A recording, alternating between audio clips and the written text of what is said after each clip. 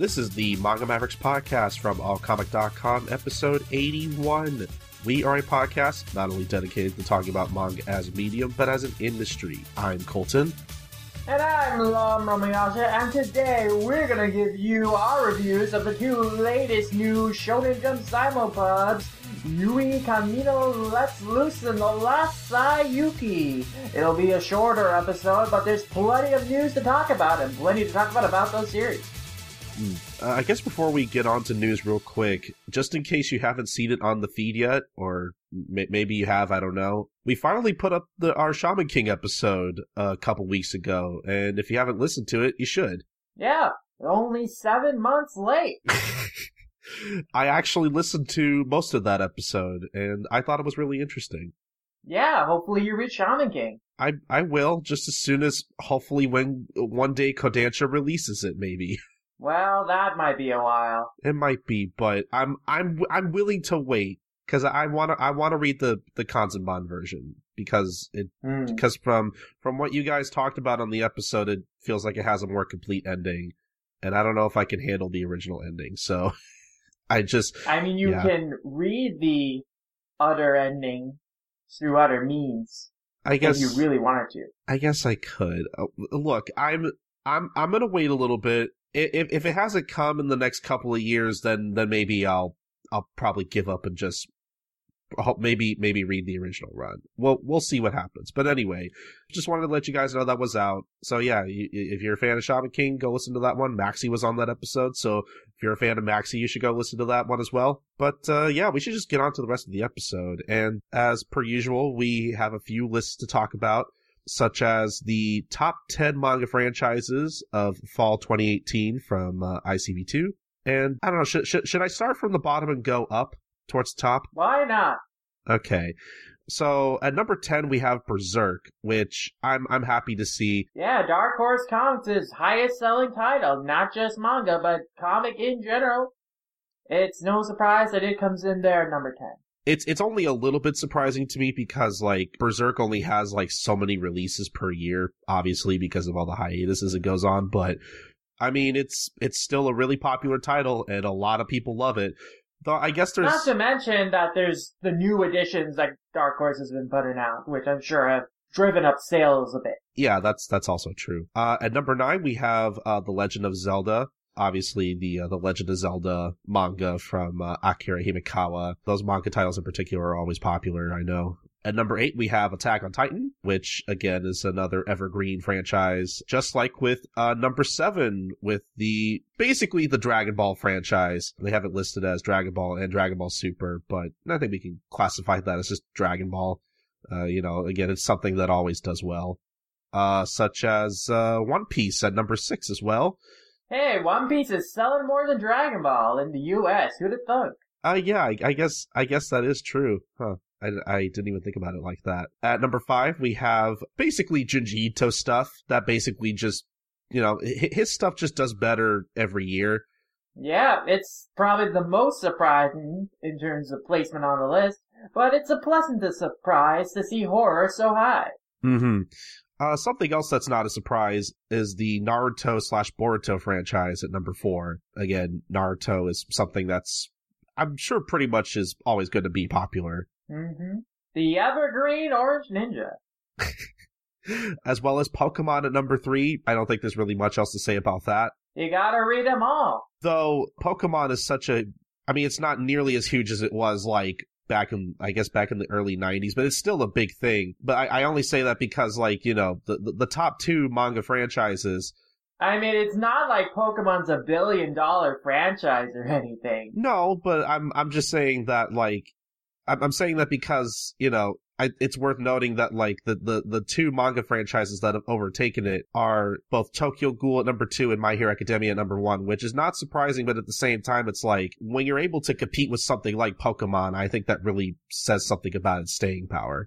Yep, that's for sure. I mean, it's no surprise to see Tokyo Ghoul and My Hero Academia take the top 2 spots, considering we always talk about how they're the most represented whenever we cover BookScan lists.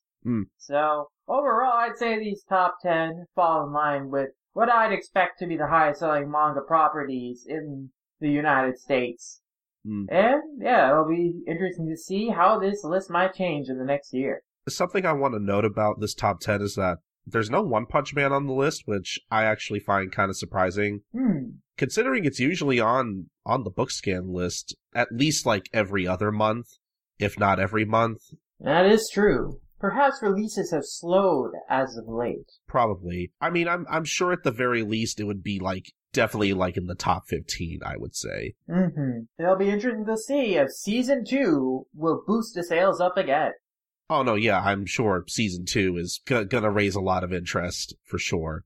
And yep, only 2 volumes last year, so releases did slow down. Okay, that makes sense then. But no, yeah, other than 1 or 2, surprises as to what placed where. Basically, these are all the franchises I would expect to be popular as of late, so. But that does it for the top franchises of 2018, and so now let's see what's tracking in 2019 by looking at the BookScan list for February, the top 20 adult graphic novels list in February, and once again, 2/3 of the list is manga. 13 manga volumes in the top 20, with My Hero Academia, of course, being the most represented, coming in at number 1 here with volume 17. We also got at number 5, volume 1. We got volume 16 here at number 8, volume 2 at number 10, volume 3 at number 15, and volume 15 at number 16. My Hero Academia continues its dominance. But we also got a lot of other series on this list too. We got Ruby, the official manga anthology, volume 4, the Yang anthology, that comes in at number 4.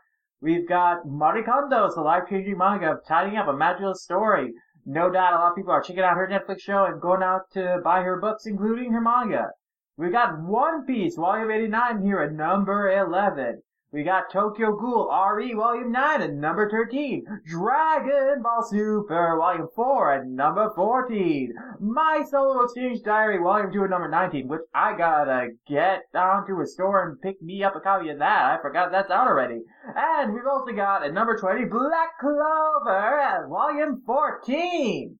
So a lot of representation, a lot of different series on this list. My Hero, of course, dominating, but in general, manga is dominating, and that's really nice to see, as always. Correct me if I'm wrong, I think this is Black Clover's first time on the list? I don't know if it's his first, but it's definitely not a common occurrence whenever we report these, so it's nice to see that it is ranking high in the month of February. Yeah, I'm hoping to see it a little more often because I know the anime has been really popular. If we're going to use Crunchyroll as a metric, it's always in like the top 10 of like the most popular of whatever's on the site. So I'm hoping to see that translate to the manga.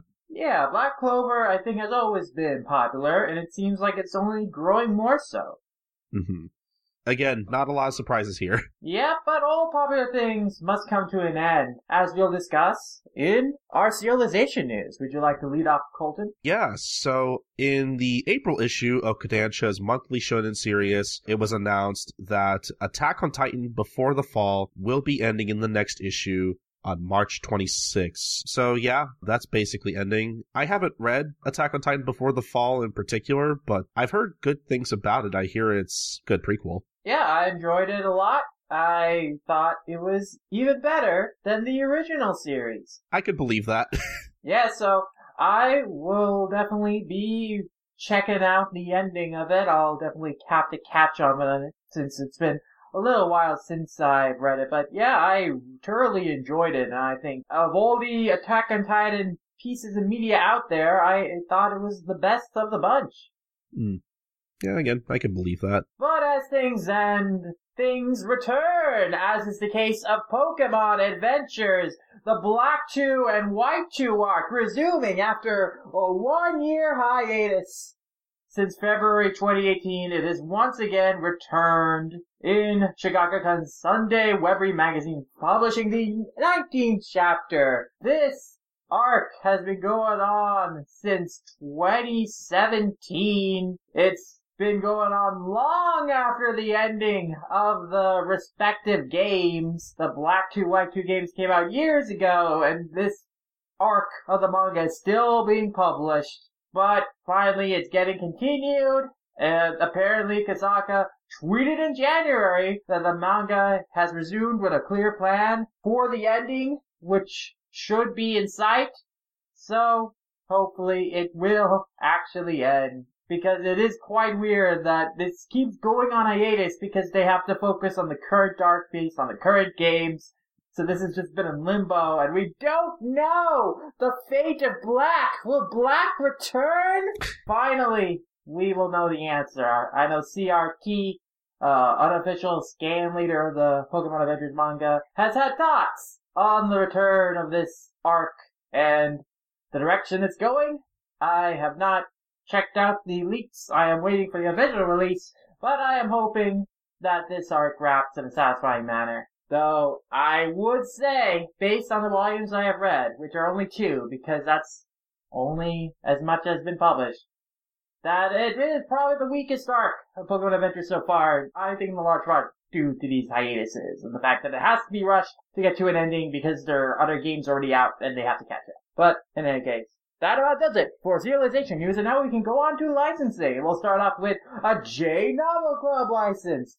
They licensed Ren Iguchi and illustrator Masa's Campfire Cooking in Another World with Maya's Third Skill light novel series, and the first part of the novel's first volume is available to read for free right now. What is this series about? Well, it's about a guy who was nothing special in Japan, but then he was summoned to a world as warplane sorcerer, all the typical isekai jab.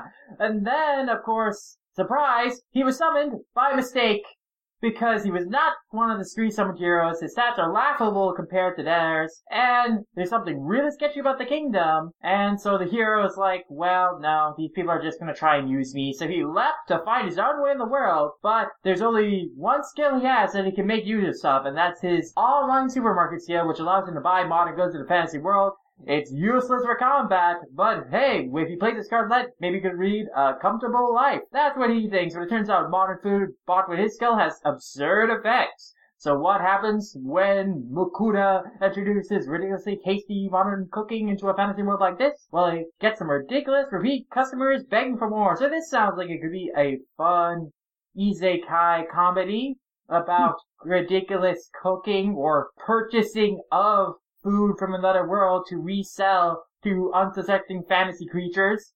So, we will see. But, that's not the only license we've got. We've got lots of manga licenses, including one starting out from Udon. Even though they've taken so long on Rose of Versailles, I guess they're still licensing other manga, like Stravaganza, The Queen in the Iron Mask by Akihito Tomy. First volume of that is going to ship on August 13th.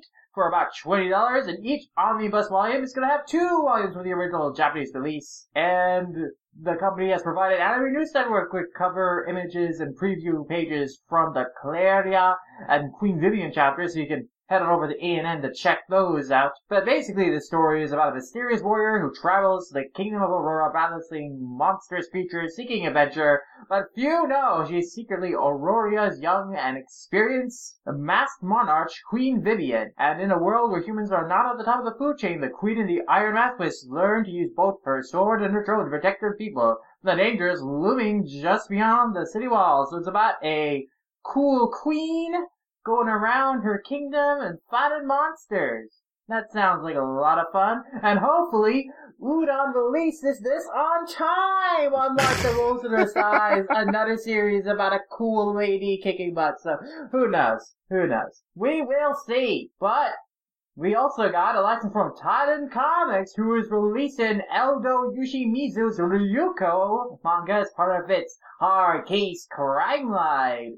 And this is the first Japanese title in that comics line. They're going to release the first of 2 volumes in the US on July 9th and in the UK on July 11th. And this series is about a hard-hitting motorcycle-ranking high-ranking member of the Japanese mafia stationed in the Middle East. And after a battle with the government, she becomes embroiled with the Chinese and an unknown terrorist organization. So everyone has their own agenda, but it's personal for Ryuko. When her mother is kidnapped and she is forced to kill her own father. So what's the right thing to do in this complicated situation? She's got a choice to make, but it's tough when good and evil appear to be 2 sides of the same coin. This sounds really cool. Yeah, it sounds like a cool story about a female Yakuza member riding on her motorcycle in her leopard skin jumpsuit. Yeah, it sounds badass. It looks badass. This is another addition to Titan Comics' manga licenses, of which they have the Sherlock manga. They got the Assassin's Creed manga, but this is the most interesting manga they've licensed to date, and I definitely want to check this out. So, looking forward to that. Drop it in July. But we've also got a lot of Kodansha comics licenses to talk about, don't we, Colton? Yeah, we sure do. A lot of stuff from Kodansha. The first of which are going to be some new digital first releases coming this month, some of which have already been released by the time you're listening to this. It's also worth mentioning that all three of these new titles, after they debut, are going to come out with new volumes monthly until they're caught up with Japanese releases. So I think that's pretty neat. Our first title we have is Love Massage, Melting Beauty from Toki Tsunazuka, which at this point has already been released. As the synopsis reads, Shiho's job is going fine, but she has no lover or friends to hang out with. In the middle of all this, she's been calling for her in-home massages as a means to fill the void. When one day she meets a handsome masseur named Todo. With his delicate touch, he makes her body and mind melt. However, the very next day, he shows up at her company. Here's a saucy story of a single office worker and one handsome masseur who fall in love. So that sounds like a very interesting love story. Up next, we have Ran, the Peerless Beauty from Amitsu, which at this point has already debuted. As the synopsis reads for this one, Ran is beautiful and stylish with leading scores in her class. No boy on earth would have the gall to try their hand with her, and no one would think she's so entirely innocent except for Akira. Join this innocent love story about Rin, the Manga flower, and Akira, whose parents own a flower shop. I think that's a typo, because it's supposed to be Ran, not Rin, I think. Which is why that kind of threw me off. But anyway. But basically, it's about a girl who's being described like a flower, and a boy who actually owns a flower shop. That sounds nice. I really like the cover for this one. Very soft work here. Like I just like looking at the colors for it. And last but not least here, we have Asahi Senpai's Favorite from Iroha Machino, which will be debuting on March 26th. High schooler Matsuri has an unexpected encounter with her brother's friend, Asahi Senpai, who also happens to be a popular boy at her school. And from then on, Asahi Senpai makes passes at her school or even at her own house. Where Matsuri might be. There's no escaping him. Every day with the somewhat perverse Asahi Senpai is an unbelievably stimulating experience for Matsuri. She can't be helped but to be flustered. This is the long-awaited first volume of an intimate love story featuring a sweet and playful senpai. So that sounds interesting, I guess. And so pretty much most of these anyway are out from Kodansha already. And afterwards, Kodansha has also revealed that they'll be releasing 2 new manga in English this April. However, we don't have a synopsis. Well, I have found summaries on these on Kodansha Comics' website, so I'll go through them right now. Momo's Iron Will, which is coming out from Kodansha on April 2nd, has about the pure and upstanding Momo Inuwashi, who loves her brothers to a fault. She created a castle to protect them and would absolutely die to defend it, but a guy called Tamaki Genji has found a crack in the wall. So can he throw these siblings' lives into chaos and expose their terrible secret that Momo is hiding from her brothers? Find out how this 4-way romantic mess pans out. And the fact that it is described as a 4-way romantic mess means that she loves her brothers romantically, which is a red flag to me. But we will see.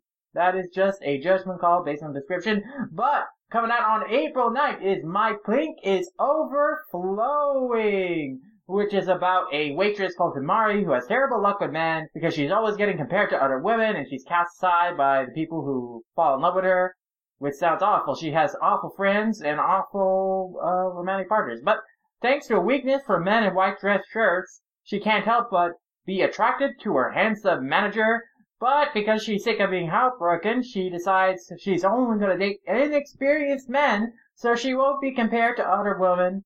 And so she goes to a mixer and gets acquainted with someone she thinks could be the one, but it turns out he's only got one thing on his mind. Then she has an unexpected encounter with her manager on the street, and the two of them end up at a love hotel where she discovers...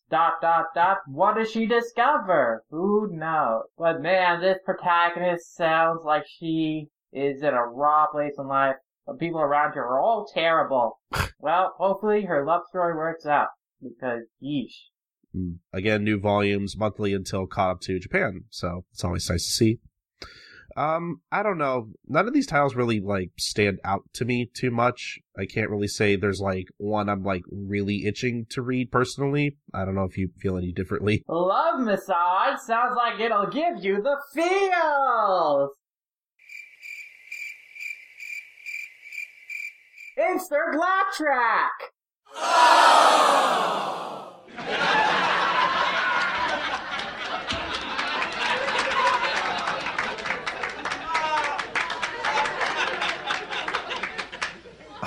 God. Had to go for the easy joke, huh?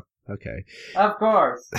But I agree with you. None of these particularly sound appealing to me in terms of romance stories.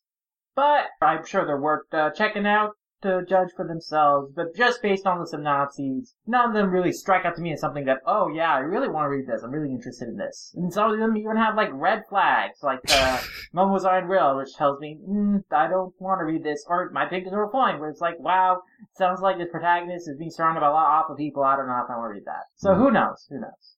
I'll wait and see what other people have to say about these before I check them out. But anyway, that's it for Kodansha for now. Well, not really, because Kodansha and Vertical have some more announcements. Yeah, I was gonna say Vertical in particular, which I mean, I guess they're owned by Kodansha at this point, right? Well, I mean, they're both owned by the same company. That's true, basically. So yeah, they came up with a lot of announcements. Again, recently. So we're gonna start with some Vertical stuff here, which basically, Vertical is, the long and short of it, they're coming out with a lot of Nisio Isin stuff, and a lot of Monogatari stuff in particular. First of which, they will be releasing the Bakemonogatari manga adaptation with art from Oh Great, which will be debuting in October.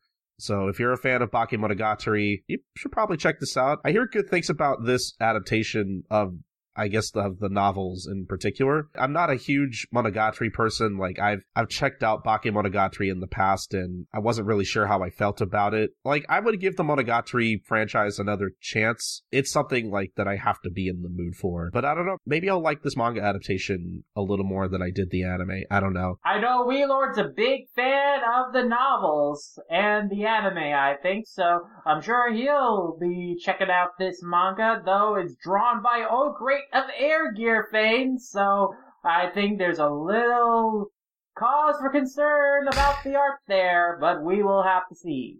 See, I haven't read enough Air Gear to, like, have too many red flags set off for me. I need to read that at some point, just out of sheer curiosity.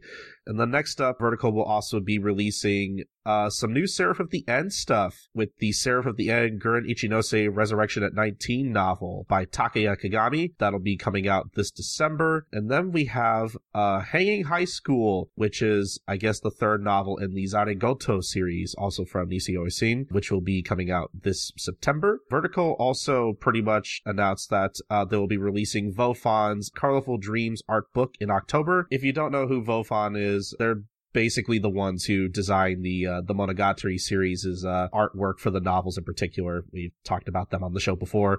And both releases will have new cover art from Vofan as well. And it looks like Vertical will also be releasing Arata Kano's Voices of a Distant Star, Words of Love in July as well. So that's it for Vertical stuff in particular. Kodansha, again, is coming out with more stuff, starting with Cells at Work Code Black. We have talked about numerous Cells at Work spin-offs on the show before, but I believe this is the first one to get an English release. I'm not sure. I feel like it is.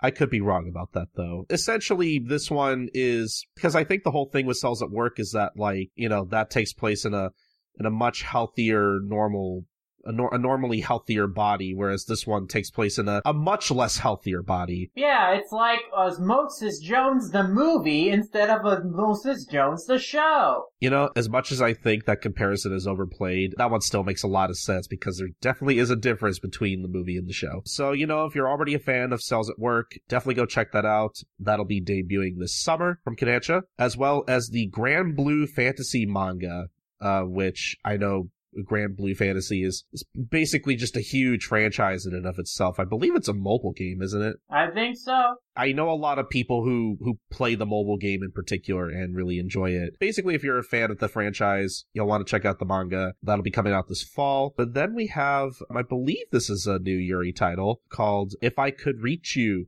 from TMNR. I don't know how to pronounce that. Timner. I'm going to go with that.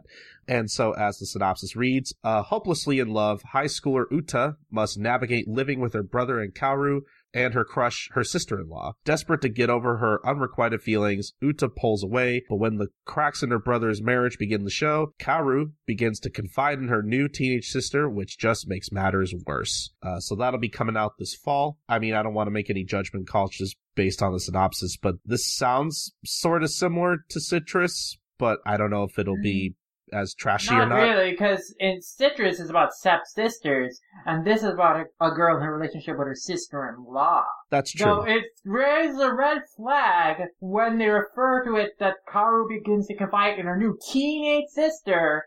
So hold on. It's an adult with a relationship with a teenager. Red flag. Inappropriate relationship.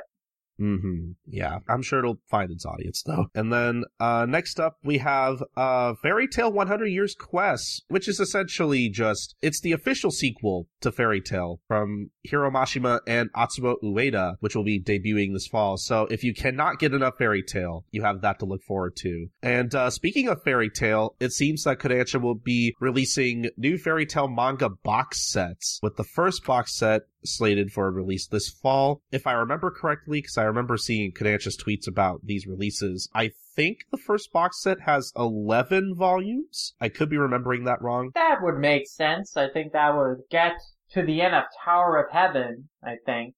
I wonder if that's going to be like, I guess, the standard amount per box set, or basically if each box set is going to depend on like what their cutoff point is, because I think Fairy Tail's like 40, 50 volumes long at its end. I don't remember how many. It's 63 volumes long, but yeah, I'm sure that'll be around 10 to 12 volumes, depending on like what's a good stopping point for the arc. I hope it's actually 12 volumes instead of 11, because the 12th volume is the end of the Tower of Heaven arc. So interesting.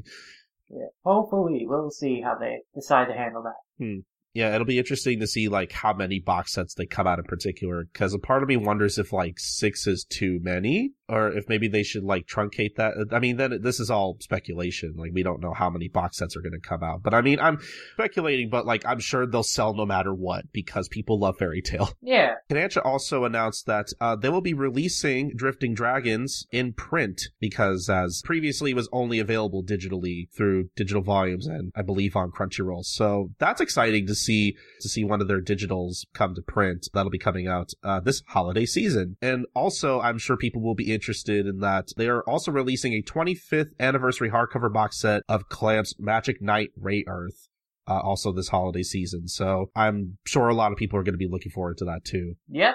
So a lot of good stuff from Kodansha, it seems. And Vertical. All right, but so sort of moving on with some Kodansha stuff. Yeah, Bookwalker is offering simulpubs from Kodansha now. You can buy your simulpubs of several Kodansha titles off Bookwalker now. Titles including A Pause, Ms. Devil's Line, Domestic Girlfriend, Drifting Dragons, Eden Zero, Grand Blue, Dreaming You, Your Eternity, and Wave. Listen to me.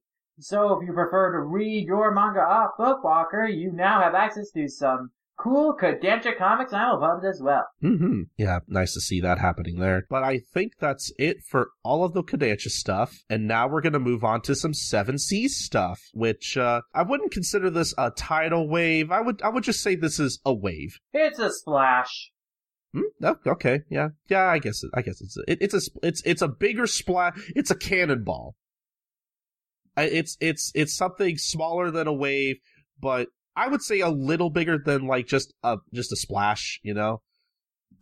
But that's neither here nor there. So one of the first things they licensed was Mari Tayo's Gal Gohan, which Seven Seas will be releasing the first volume of that physically and digitally on December 10th. And as the synopsis reads, Okazaki Miku is a gal, or a fun-loving high school student who expresses herself through bleached hair, sexy clothes, and heaps of accessories. Unfortunately, she's also flunking every class, and when she asks her home ec teacher, Yabe Shinji, to help her bake bribery cookies for her disappointed teachers, she finds a new excitement in that small success, and Shinji is moved by her enthusiasm. Shinji decides to start a cooking club to better connect with his students, and Miku is first in line to join. This sounds really cute. I would check this out. Yeah, it sounds like a fun cooking manga with a gal protagonist.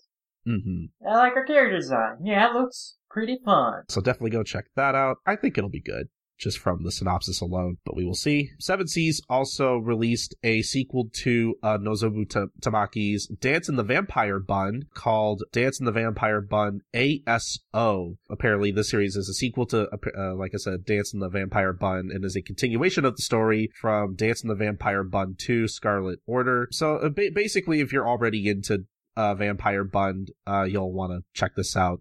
The first volume of that will be coming out, again, both physically and digitally on October 8th, and Seven Seas apparently announced that they will be releasing the original Dance in the Vampire Bund manga digitally in 2019. So that's kind of cool. And then, Lum, do you want to talk about the last thing that Seven Seas released? Because I know you're particularly excited for this one. Yeah, Seven Seas has picked up the license to Road Queen, Eternal Road Trip to Love, which is a Yuri graphic novel by Mura Ongchua, who is a storyboard artist on OKKO.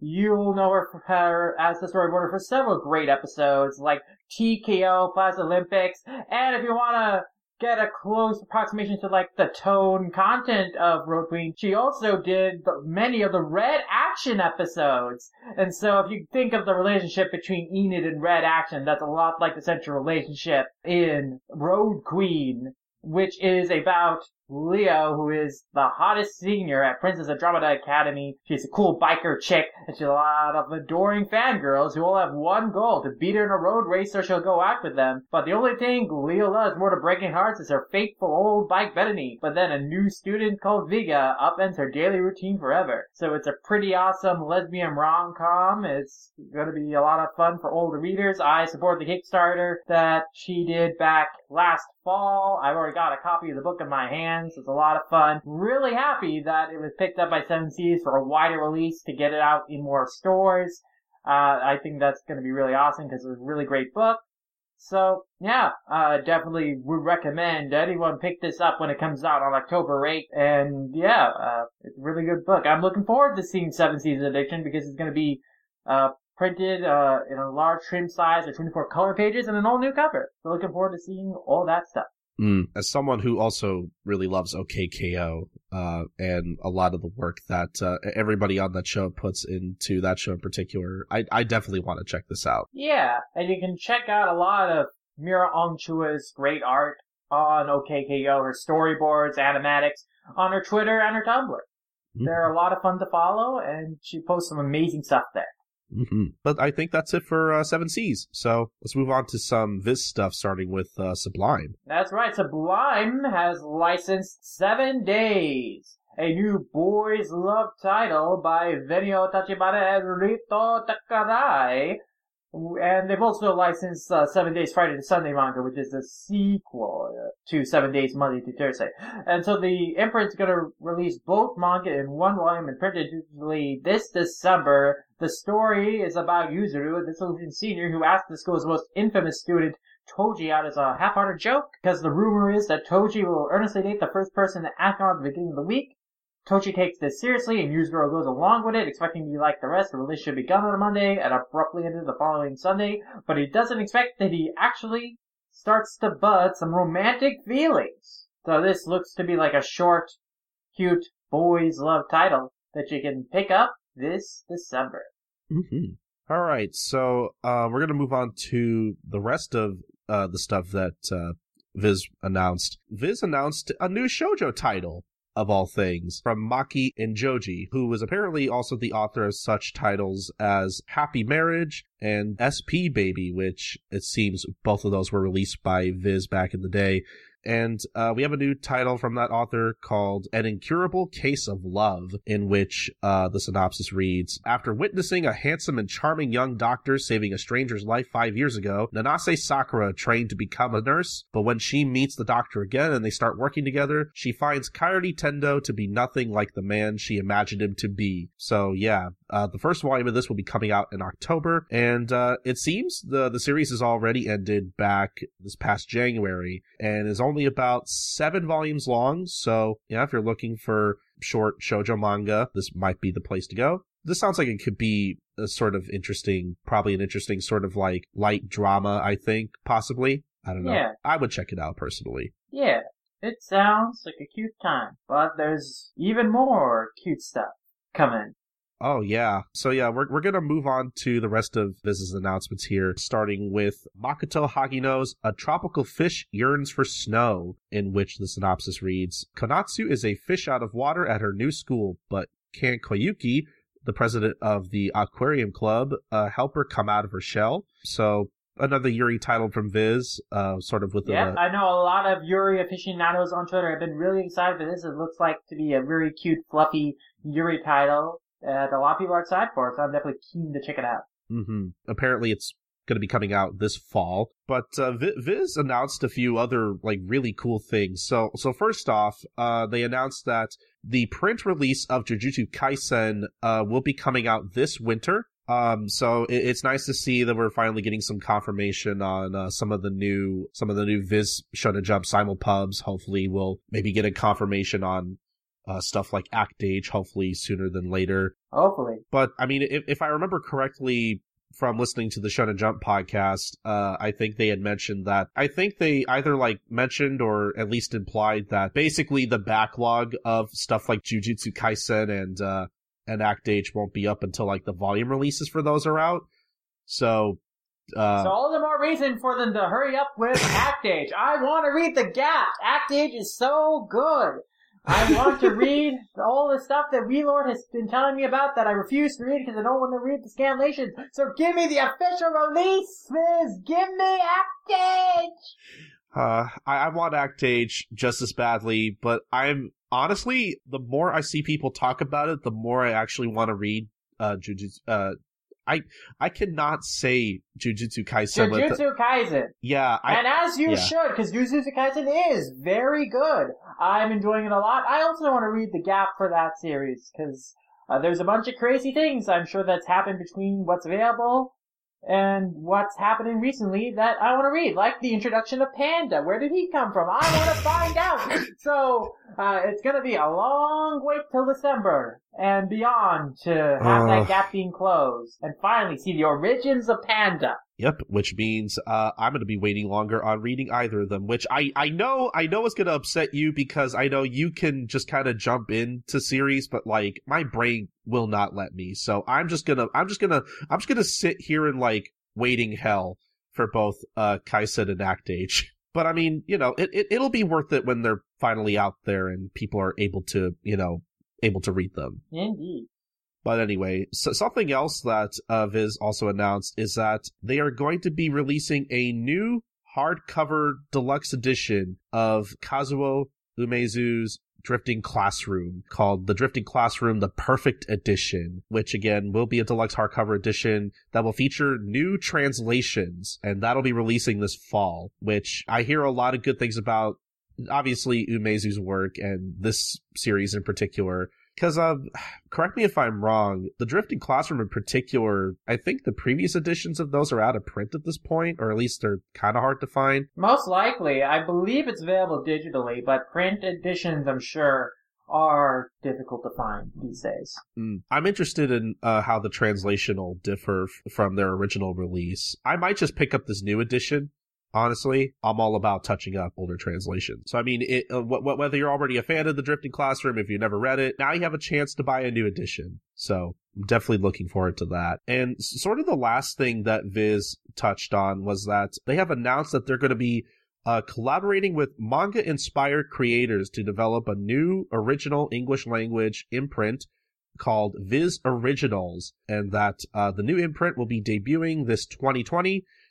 And they've also submitted guidelines for artists interested in submitting their work. Which is basically anything. They are just looking for cool manga in any genres that appeal to both young adult and adult audiences with a cool black and white artwork. And submission portals haven't opened yet. They're going to be launched towards the end of the year in terms of online submissions. There'll be portfolio reviews at various events around the country during this year, so look out for those at cons and stuff. But yeah, this sounds really cool that Viz is getting into the business of like publishing some original titles under their imprints, and I think that's really cool because there's a lot of great artists out there who are very manga inspired and making manga inspired work, and I think that it's great to have like a new imprint for Viz to like help promote a bunch of creators who, you know, oftentimes in the industry they're discouraged from drawing manga inspired stories or drawing comics as manga, but now this imprint will give them the freedom to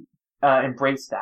Mm-hmm. I think that's really awesome. Oh yeah, like I'm actually really excited for like what comes out of this, so I'll definitely be keeping an eye out for this. Mm-hmm. And for all you hopefuls who want to submit to the imprint, keep an eye and ear open for when they'll be doing their portfolio review events and for the online submission portal to be open towards the end of the year. Mm-hmm. I'm sure we will talk about that once it is open, and we'll let our listeners know in case maybe they're interested. Yep, and don't procrastinate. Start drawing now. But I think that's pretty much it for Viz stuff and for licensing news. Yeah, but now we gotta talk about some copyright stuff. We gotta address the story that we've been talking about in the past couple weeks about the Japan's Agency of Cultural Affairs plan to expand the scope of copyright law, which would include downloading anime images, illustrations, and photographs illegally posted by personal blog Twitter accounts, which, as we discussed before, is stepping over bounds and could threaten fair use. And so the Japanese Cartoonists Association released a formal statement recently in response to these laws that stated, "We ask that due deliberation will be taken to ensure the expansion of copyright law to not impede civil rights such as research and freedom of expression." And the association understood that the law is going to be targeting illegal sites, but certain improvements need to be made, offering three suggestions to the lawmakers. Law should address repeat offenders. 2, the law should address illegal uploading and sharing of manga with no alterations to content. And 3, the law should only target cases where the rights holders' profits are negatively affected. So these 3 provisions would protect fair use, would protect transformative content, use of content to express oneself on Twitter, all that kind of stuff. In response to this, lawmakers have put this copyright bill on hold over these concerns of internet atrophy. So we have been spared for this for now. And so those have been removed because, like, their statement, the Liberal Democratic Party statement, is that if these laws were passed, that it would lead to internet atrophy as users would find less need for the internet, which I don't think is the root of the problem. But regardless, they have removed the policy, and the bill is still going to be discussed further at the Diet's Ministry of Culture, Sports, Science, and Technology's next meeting, with the intention of ratifying it during the current Diet session. So it's not like it's going away for good. So like there's still need to lobby and need to make sure that these lawmakers understand that you can't publish this law as it is written because it will still impede the rights of people to express themselves and stuff. But we will see. The story is not over yet. It has been halted for now, but the battle continues on. We'll see where this law going forward. Mm-hmm. But on the subject of copyright, another interesting story is that Viz Media's copyrights alone account for 5% of Google's URL takedown requests. Viz currently ranks at number 4 in terms of URL takedown requests sent to Google, trailing only behind the British, Mexican, and Brazilian record music industries. Because the company and third parties like Remove Your Media have submitted over 205 million URL requests on behalf of Viz Media and Viz Europe, which is, again, 5% of the total. And so what these URL takedown requests are like takedowns of any URL that directs to content that violates the Digital Millennium Copyright Act. So scamlations, illegal uploads of shows and stuff, like anything that falls under that is something that, companies can submit these takedown requests to have these links taken down so they don't show up on search queries and stuff.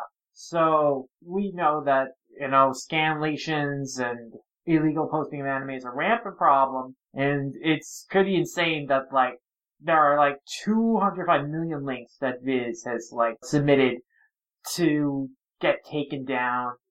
And, you can also see that Viz is not alone, because while they're on the largest scale, all anime, manga-related companies have submitted takedown requests for URLs that direct to places that host scan-related or pirated content. Like Toei has 41 million requests, Funimation has 33 million requests, Aniplex has 4 million requests. So many of these companies have a lot of requests to have these links taken down because they're, violating their protected content and stuff. Mm-hmm. I mean, there's no easy way to determine how many of these requests are directly related to the anime and manga, because a lot of the publishers don't exclusively, publish anime manga material necessarily. But regardless, it still goes to show that, piracy is a huge problem. There's a lot of elite content illegally spread about the internet. So it's understandable why the Japanese lawmakers have considered such a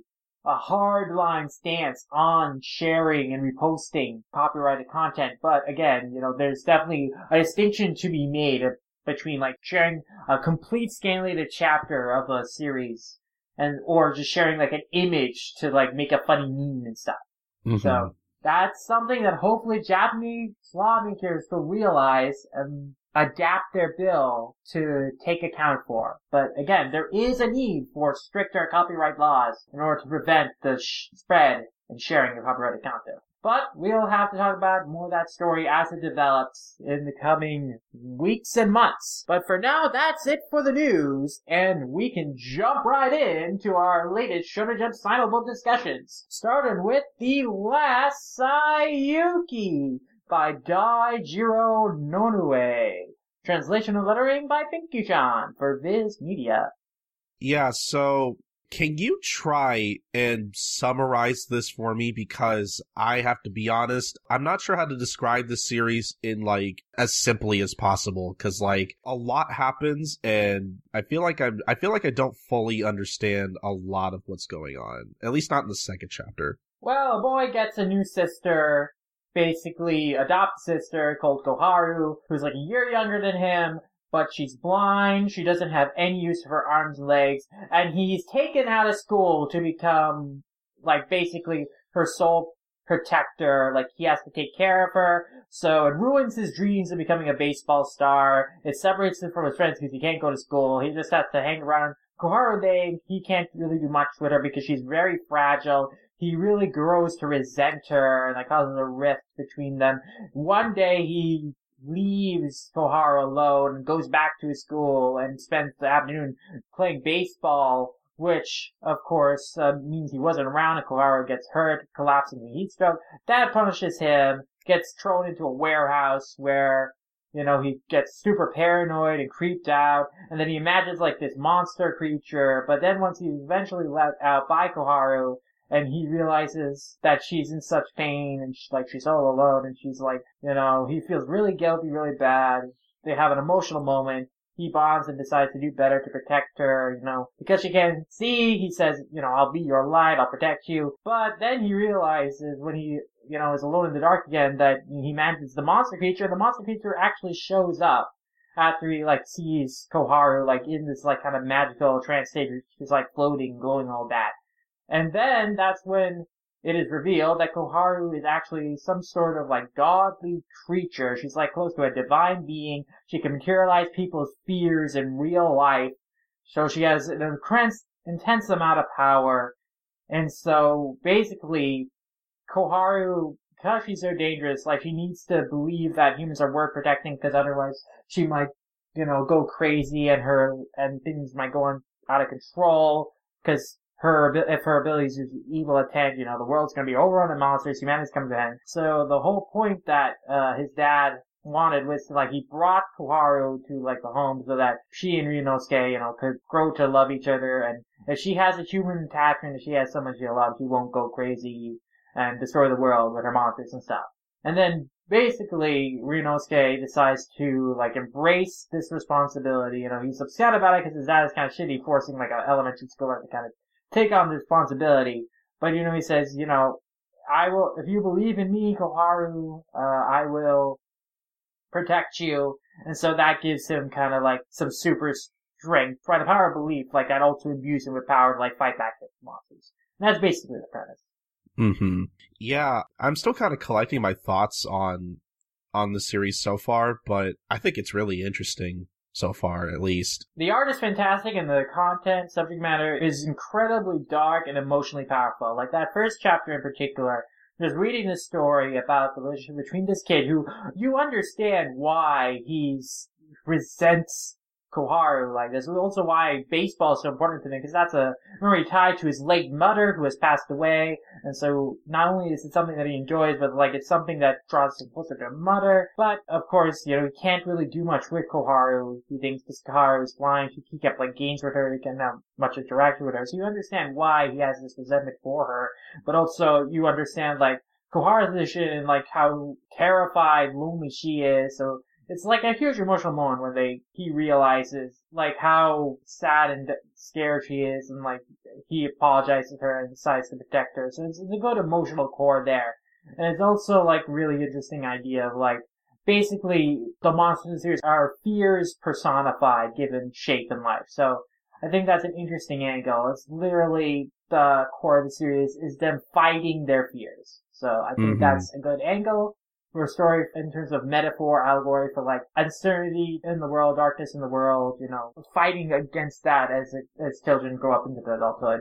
And of course there's this huge big hook at the beginning of the first chapter that shows, at some point things do go to shit because, Koharu is like in this mash, he's giving like this live stream on the internet. God. And you have this image of a monster like showing up over the city, so that something in the future is gonna go wrong. And so there's always that tinge of uncertainty, that tinge of dread that's gonna be hanging over the series, that's gonna be something that you want to see. Where is this gonna go? How is that gonna happen?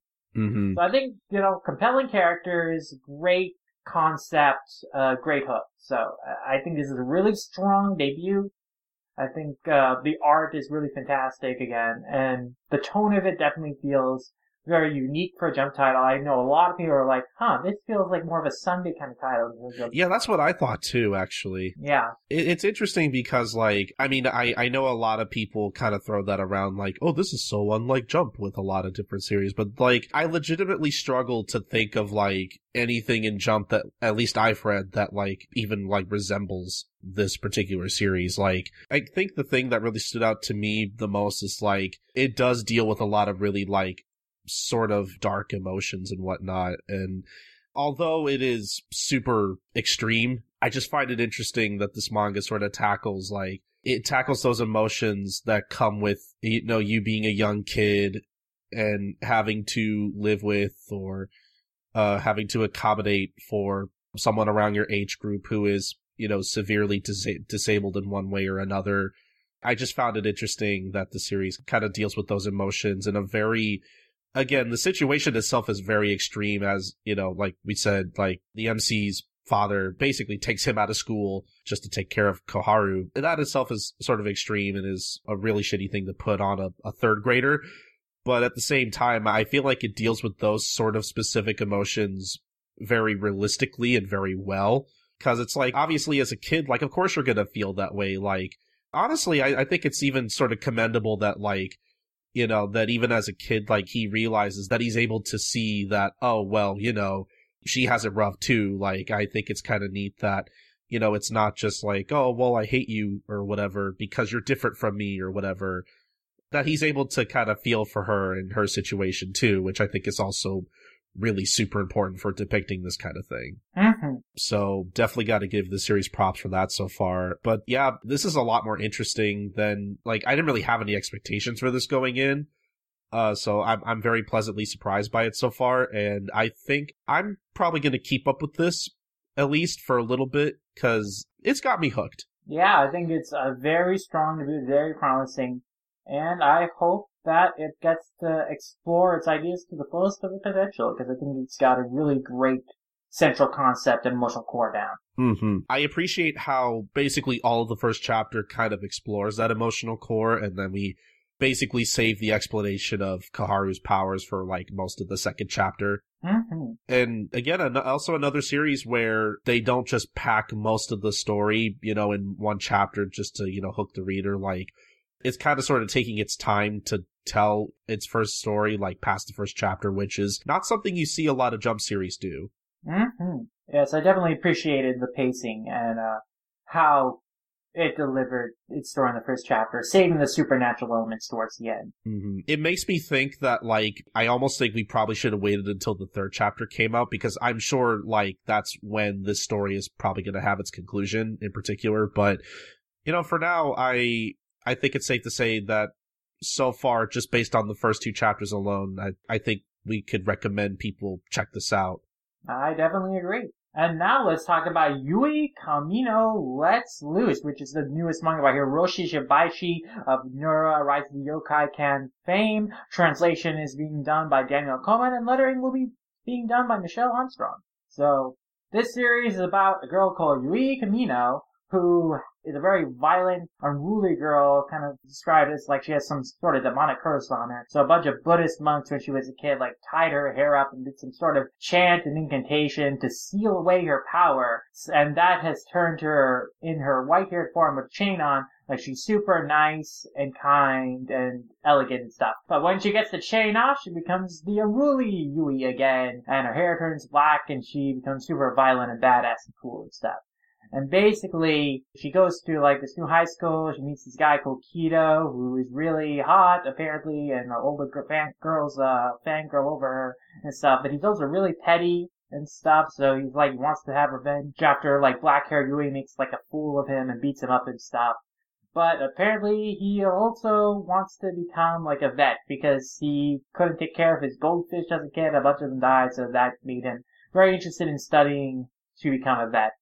Basically, he finds out Yui's secret when a bunch of thugs from Yui's old school come to, like, beat her up. But then, chain comes off, she beats them up. And now his life is embroiled in hers and all the shenanigans that'll befall her as she goes on crazy mishaps, basically, as black-haired Yui. This feels like something out of the 90s. I feel like this is something we would have seen, like, 20 years ago. Like, just, I guess when it comes, like, to the art, and, like, I guess its sense of humor as well. I don't know, it's something about it just feels really retro to me. Shibashi definitely has that kind of style to their artwork, where it's, like, definitely kind of rough and old schoolish.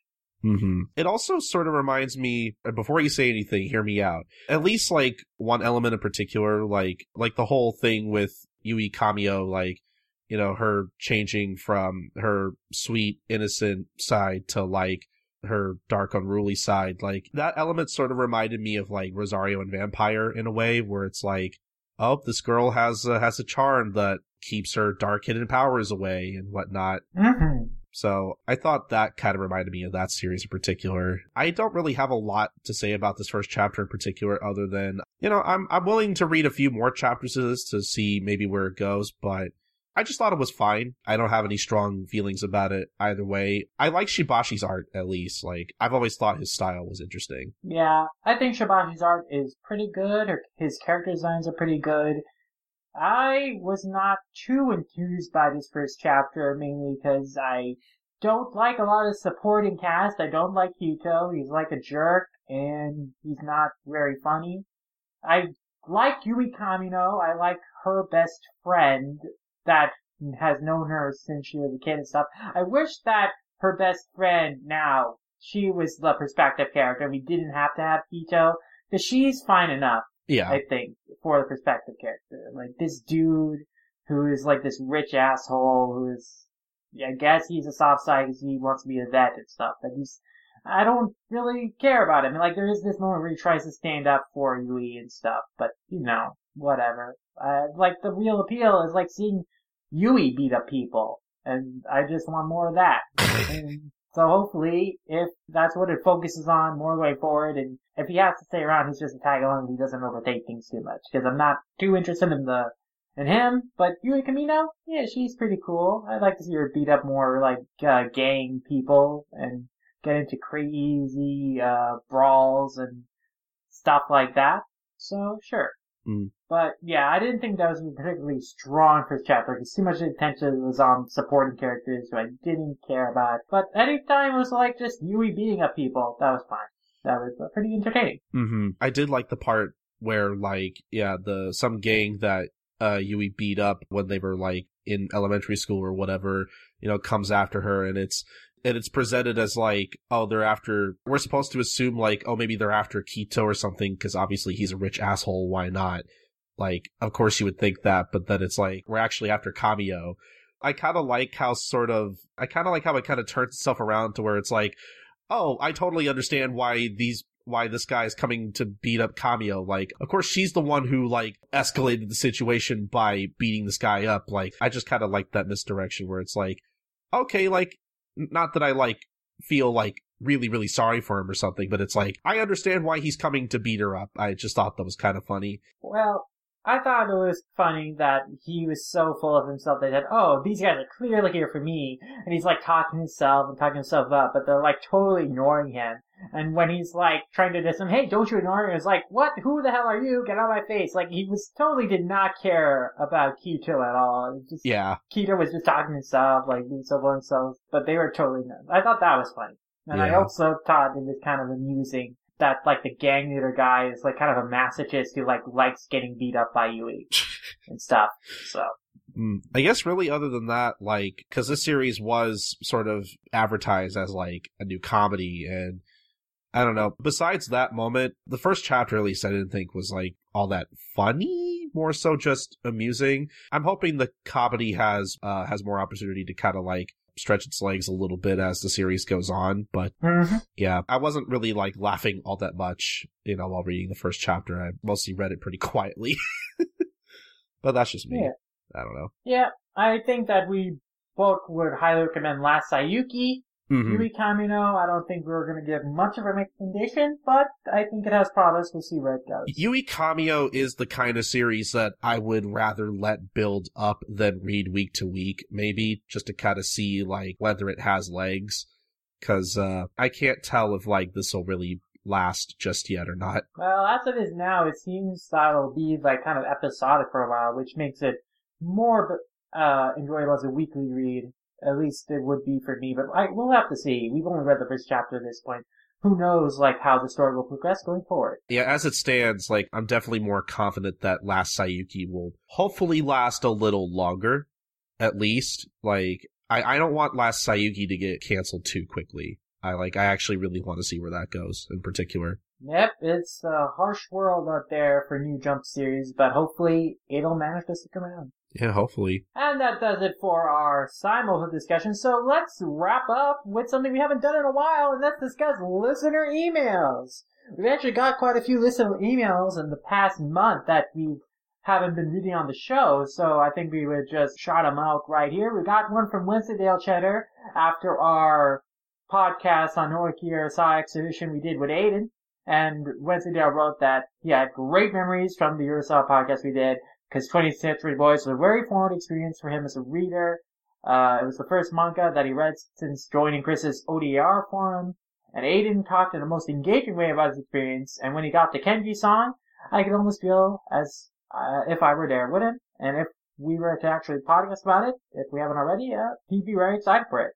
And he wants to find time to read another series. And Wednesdaydale, we will definitely have you for the 20th Century Boys episode. I love talking to you, and I think it'll be great to have you on for that discussion. So, hopefully we'll do that later this year. It might be early to call, but so far, that episode we did about the exhibition with Aiden might be one of my favorite episodes that we've done this year so far. But like I said, we still have a lot of the year left, so maybe that'll change. But, like, it's still probably one of my favorite podcasts I've really, like, done as far as, like, Manga Mavericks goes, because it's like, I feel the same way that Wednesdaydale does, because it's like, I've listened to that episode, like, once or twice since we released it, and it's just like, every time I do, it's like, I don't know how he did it, but Aiden just makes it feel like, wow, like, I was there. Like, he just has a way about him, I guess. But basically, I'm saying that I agree with Wensleydale, and I totally feel the same way, and I love listening to that episode. That's great. The year is young, but that was an early highlight for sure.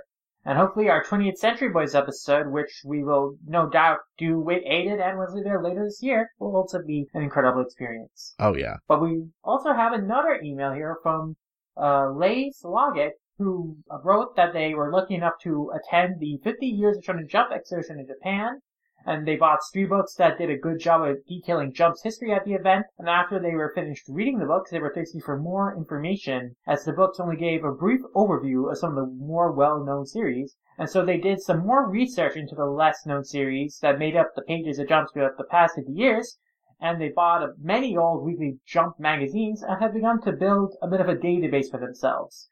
And so they wanted to share with us some of their findings. Apparently, there are 104 Shonen Jump series that have never been collected in volume. Wow. It was only after 1984 that everything got printed with the intention of getting a volume release, even if only for a single volume. And one of these series, known as Manga Drifters, managed to go for 265 chapters without a release outside the magazine. Probably due to licensing issues or the fact that the material wouldn't work in a volume release. Because the series was about a real-life community group. But that's crazy that such a long series was never collected in graphic novels. Wow. And so it is amazing to see that so many long-running series did eventually get released in the West, but the list excludes many great and popular gag series from Japan. And they also included a list of the top 100 series going by volume count, which will definitely be an interesting resource for us in future Shonen Jump-related podcasts. They wrapped up by saying they're happy to provide some more facts and information to us in the future, and they are going to sift through more of their findings to unearth some more interesting nuggets, and they want to have a better understanding of how the magazine has changed over the years and get a deeper understanding of the series that time has forgotten, because, it's surprising how little online exists. And thank you so much, Sloggett, for sharing this information with us. It's pretty crazy that it was only until after 1984 that series were regularly printed in tankobons, and there are such long series like Manga Drifters that have never been collected into volumes from the early years of Jump. And we definitely would love if you could share with us some more of the information you dig up on Shonen Jump as you continue your research. And we won't go through the entire top 100, but I do think it is interesting to maybe mention some of the highest top 100 series by volume count. Obviously, at number 1 is Kochikame, which by far has the most volumes, at 200 volumes. Number 2 is JoJo's, which only has 123 volumes. So that gives you a sense of the sheer gap between JoJo's and Kochikame there. Like, not even One Piece, which comes in at number 3 at 92 volumes. I think will ever surpass Kochikame. But Gintama is actually number 4 here at 77. And then this is where the gap starts to kind of decrease between series, because Bleach is here at number 5 with 74, number 6 Naruto is with 72, Kinnikuman 66, Toriko 43, and Dragon Ball 42. And from there, that seems to be, series are a lot shorter or around that length, but very few series really are above 42 volumes. There's a lot of series around that many volumes, but very few. But the series that do have run for quite a long time. I was going to say, I've always kind of considered like a healthy length for most long-running shonen manga to be like 30, 35 volumes. Like, I think that's a pretty, like, I feel like that's, for something long-running, I think that's, again, a pretty, like, standard, healthy length there. Most of these series in the top 100 are in their 20s when they stop, which I think that is a pretty healthy number. That's like about 4 or 5 years worth of serialization. I guess that's true. But, no, yeah, that was definitely some interesting statistics there. I guess, I can't even imagine all the manga, all the really, like, short-lived series that ran in Jump, like, way, way early on in its run that, like, that we'll never see ever. Like, that kind of blows my mind. Mm-hmm. And that does it for listener emails. And very briefly, I want to do some community shout-outs. And there are 2 people that I want to shout out this week. First is Ash King Cocoa Butter, and I also want to shout out Black Manga Critic. For the same reason, is that both of these guys do a great job every week on Twitter, find a good fight of, like, educating people about some content in manga that needs to be critically examined, and challenged and critiqued, especially in One Piece, and the depiction of women in One Piece and how Oda writes them and some of the sexist ideas in One Piece. These guys do a great job of getting the word out there, explaining why this is a problem, why this needs to be talked about and examined critically. The Black Manga Critic did a great live stream, which is like 5 hours long, a great panel with people about women in One Piece, which is a great conversation. Highly recommend you guys check that out. And both of these guys do great work in their videos on YouTube and on Twitter. And, you know, they've gotten a lot of awful comments, awful flack that I've seen thrown their way in the last week that has just infuriated me. And I just wanted to, you know, give them a shout out here because I think that the conversations they're starting, the critiques they're making matter, are important. These are conversations the community needs to have. They're doing great work in, you know, challenging, normalizing of these ideas and getting people to like think about these more critically and, you know, to learn more about these topics. I think they're doing great work. I'm glad that they're in this community, that they're making their voices heard, and they're fighting a good fight. I just wanted to give them a shout out here, because I really appreciate what those guys do every day. Yeah, definitely a huge shout out to Ash. Again, fighting the good fight. Definitely go follow him on Twitter, again, at King Cocoa Butter. He's doing great work. Ash, if you're listening, hey, I don't have much else to add other than I fully agree with giving him a shout out because he really deserves it. Darn straight. And please also follow the Black Manga Critic on Twitter, at The Manga Scholar. Also subscribe to his YouTube channel where he does a lot of great live streams and conversations on there about all sorts of topics that need to be talked about more. His channel definitely deserves a lot more subscribers, so please subscribe to him on there and also follow him on Twitter. But with all that said, that does it for this episode of Manga Maverick. Yep. This has been another episode. I hope everybody enjoyed it. And yeah, I hope everybody enjoys the next episode too, because we have a really good interview for you guys next episode, and I can't wait for you guys to listen to it. That's right. As a follow-up to our Shonen Jump podcast from last year, we interviewed Jason Thompson, the first editor of the English Shonen Jump. It was an amazing conversation. Jason Thompson has been so influential on on Shonen Jump being brought to America. He was the editor of so many classic Shonen Jump series for this, and he had just a lot of knowledge to impart, a lot of great experiences and history that he was able to reveal to us. It was a fantastic conversation. I'm so excited to talk to him, and I think you guys are really gonna love that interview next week. So definitely look forward to it. And can I just say, really nice, cool guy. Oh, the nicest. He was such a sweet guy. I really can't wait to have him on again. Yeah. This is a dream to finally talk to him. Yeah, but definitely look forward to that next episode.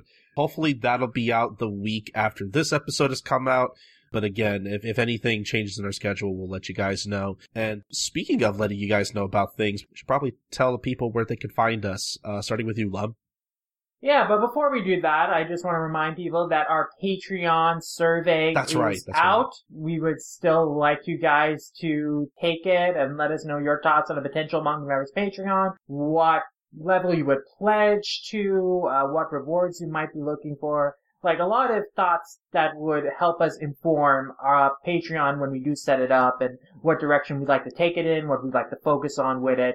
So any comments, any thoughts on that would be greatly appreciated. Link will be in the description of this episode. You can also find a link on our Twitter, I'm sure. It'll be around. So definitely take that and let us know, because it'd be a real help. Thanks for reminding me, because, we're kind of leaning towards starting a Patreon, but again, it's really important that you guys take the survey, because it's really important that we know what you guys want. We also want to be able to give you guys, the things that you want for supporting us, because, that's only fair. So your guys' input is, super, super, super important for this survey in particular. Mm-hmm. So definitely, take the Patreon survey. But, yeah, as for where you can find each of us in particular, you can find me at Lum Ramiyasha on Twitter, on Animation Revelation. Wherever there's a Lum Ramiyasha, that's where you can find me. You can also read my reviews on all-comer.com. I write manga and anime reviews on there. I got a Fate Stay Night Heaven's Feel review out recently for the latest film Lost Butterflies. You can check that out. You can check out all sorts of reviews that I'll be writing on there on all-comer.com. And yeah, you can also support my writing, my art, whatever, by donating to me on Ko-fi, Ko-fi-LumRamiasha, and that would also be a great help as well. Mm-hmm. And as for me, I'm Colton. You can find me on Twitter at SniperKing323. I do a few other podcasts such as Life Lessons, the Gintama Manga Cast, which is on a bit of a hiatus at the moment, but is we still have a huge backlog of episodes you can listen to over at gintalifelessons.wordpress.com. Again, if you're a fan of Gintama, maybe go check that out. Or if you're a fan of Case Closed, Detective Conan, whatever you call it, go listen to One Podcast Prevails at onepodcastprevails.com. I record that show with my good friend Doctor from the Ask Backwards Anime Podcast. Again, if you're a fan of Conan, go listen to that. It's a really fun show to record, and I really enjoy doing it. So, onepodcastprevails.com. But as for All Comic and the Podcast, you can find every episode of Manga Mavericks over at all-comic.com. This is where we post every episode first. You can also follow us on facebook.com/all.comic or on twitter.com/allcomic_. But if you want to follow Manga Mavericks specifically, in particular, you want to follow us on Twitter at manga_mavericks, as well as mangamavericks.tumblr.com for all the latest updates on the podcast. Subscribe to us on our YouTube channel at youtube.com/manga mavericks, where we post different excerpts of the podcast, such as all the news pieces we talk about, and all the manga that we review and discuss on the show, and even some exclusive content every once in a while. Again, that's youtube.com/manga mavericks. If you want to send us an email like Wensleydale and Lay did, you want to email us at mangamavericks@gmail.com, and we'll read it on the show. You know, like, what are you reading at the moment? What do you think about all the news pieces we talked about? What do you think about the new simulpubs from Shonen Jump? Send us your thoughts about anything manga related to the podcast. Otherwise, again, at mangamavericks@gmail.com. But the most important thing, guys, is that you subscribe, rate, and review us on Apple Podcasts, iTunes, whatever people are calling it. You know, it really helps the visibility of our show, really helps get our show out there. Please go do that if you have the time to do so. We'd really appreciate it. But yeah, that's pretty much going to be it for this episode of Manga Mavericks. This has been episode 81 of the podcast, and we will see you guys next time for episode 82. Bye, guys. Sayonara.